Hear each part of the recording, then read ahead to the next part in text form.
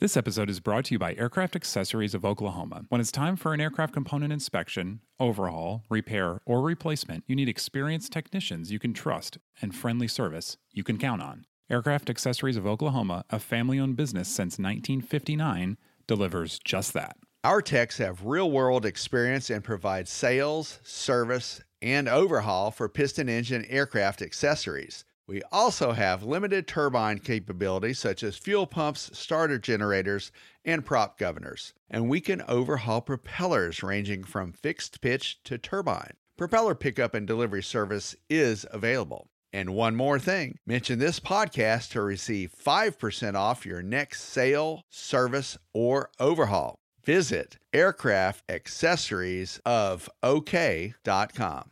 This episode is brought to you by Genesis Aerosystems, a Moog company and leading provider of autopilots for rotor and fixed-wing aircraft. The Genesis S-Tech 3100 digital autopilot provides increased safety, decreased pilot workload, and is approved for over 200 makes and models. To learn more about the S-Tech 3100, visit genesis-aerosystems.com. That's genesis-aerosystems.com.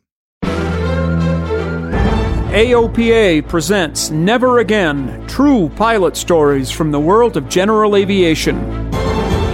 In this episode, a Meridian pilot learns the true purpose of training and that any pilot at any time is capable of making a mistake that may lead to a dangerous situation.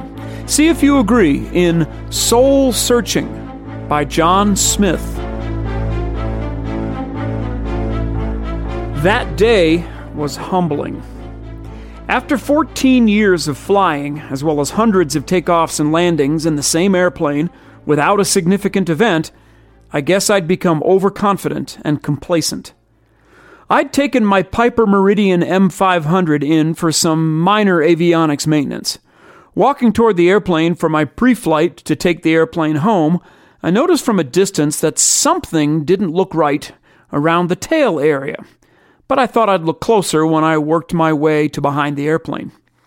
I then became distracted by a phone call, which required me to go into the FBO, sign a document, and then send it as a fax. After that, I was further distracted by paying for fuel. Then I ran into another pilot I knew and talked for a few minutes. I'd been distracted 3 times. Much later, and out of my routine, I walked back to the front of the airplane, looked at the fuel caps, tires, chocks, propeller, and the inlets. All were good to go. I got in the airplane, fired up, and set it for takeoff based primarily on common memory items. Check voltage, fuel, flaps, lights, set trims. To be more accurate, I set one trim, the rudder. I got my clearance and then taxied to take off. I didn't notice that apparently, during maintenance, someone had run the elevator trim to the full nose-up position. Amazingly, I had routinely set the rudder trim, but not the elevator trim, which seldom needs any significant adjustment. I pushed the throttle forward. The PT-6 powered up flawlessly, as expected. Then the takeoff routine quickly turned into an emergency. The airplane almost immediately became uncontrollable in the climb. As soon as I left the ground, the airplane went into an extreme nose-up position. I couldn't push it over, and I couldn't see the runway. I guess the crosswind may have aided in my drift to the left toward the infield grass. I could not think fast enough to understand what was happening. Realizing I didn't have enough strength to force the nose down, I reduced the power. The stall warning was blaring and my vision was only sky. Then at least some of my training kicked in and I landed straight ahead. The thought hit me that I shouldn't leave the airplane in the grass and tie up the airport. I decided to move the condition lever forward, reintroducing fuel, assuming for some illogical reason the engine would magically relight and I could calmly taxi back to the FBO. At that point, I noticed smoke and flames coming out of the right side of the airplane. It subsided quickly. In the aftermath, there was no structural issues with the airplane. The grass was smooth, nothing buckled, nothing hit, the prop didn't strike the ground. We learned, however, that there had been an engine overtemp, but I was told it was likely insignificant. Since then, I found out insignificant means at minimum a $6,000 letter from Pratt & Whitney that states it was probably insignificant, or $50,000 to prove it. I chose the latter because I wanted confirmation that there was nothing wrong. I feel extremely fortunate it didn't end up worse than it did. After the incident, I was almost in a state of shock. When I got home an hour later, my heart rate was still over 100 beats per minute and stayed at that rate for several more hours. I did not sleep well that night. I've read many articles about pilots who have had accidents. I now realize it's a whole lot easier to casually speculate on what I might have done from the comfort of a plush lounge chair than struggling in the cockpit of an out-of-control aircraft. I guess few of us know how we will react when we are confronted with the adrenaline rush and subsequent panic of an airplane that's not performing as expected. I will never again smugly postulate what was that pilot thinking or criticize their thoughtlessness. I'm angry at myself and disappointed I put myself in that situation in the first place. I've always thought myself a conservative, careful, and safe pilot.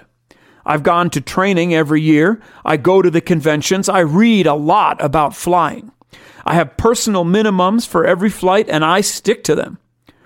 But when I got into a desperate situation, I was not properly prepared. As I think about it over and over, I realize I did a lot of things wrong. Also, operating on full adrenaline is a lot different from working with an instructor or in a sim. The incident has caused me to do a lot of soul searching. Should I even be in the air? I can attest, post-incident, I will be a better trained and more careful pilot than I was before. However, I know flying is not risk-free, and the biggest risk to me and my family is me. I'm not sure how the elevator trim got into its exaggerated position. It has never happened to me before. I learned later that if the airplane has the autopilot engaged on the ground, depending on the elevation setting, it could run the elevator to its maximum nose-up position. Elevator trim is a checklist item, and obviously I missed it and should have corrected it. I'm pretty confident the trim was somehow moved to the maximum position during maintenance. The approach to the airport that morning had been routine. Interestingly, just before I took off to leave, I had a premonition that something wasn't right. Even though I looked around, I didn't take the time to follow my instincts and fully check it out. I'm now resolved to 1. Train better, and 2. Fully and completely follow the checklist, every time to the letter, no exceptions, and with no interruptions. I read a book years ago called The Killing Zone. It talks about aviator accident frequency relative to time. The most dangerous time, of course, is the first 500 hours. The risks then go down dramatically until at about 3,500 hours when there's a curious blip in the statistics. I currently have right at 3,500 hours. I hope this incident was my blip. After this incident, I promise I'll do a better job of training, because now I better understand what training is all about. The Never Again podcast is brought to you monthly by AOPA, the Aircraft Owners and Pilots Association. You can find more Never Again stories online at AOPA.org by typing Never Again into the search box. While you're there, check out AOPA's mobile flight planning app, AOPA Go, as well as the many free training and safety courses from the Air Safety Institute. Find all of this and more at AOPA.org. The Never Again podcast is produced by Royce Earl. Thanks for listening. Fly safely.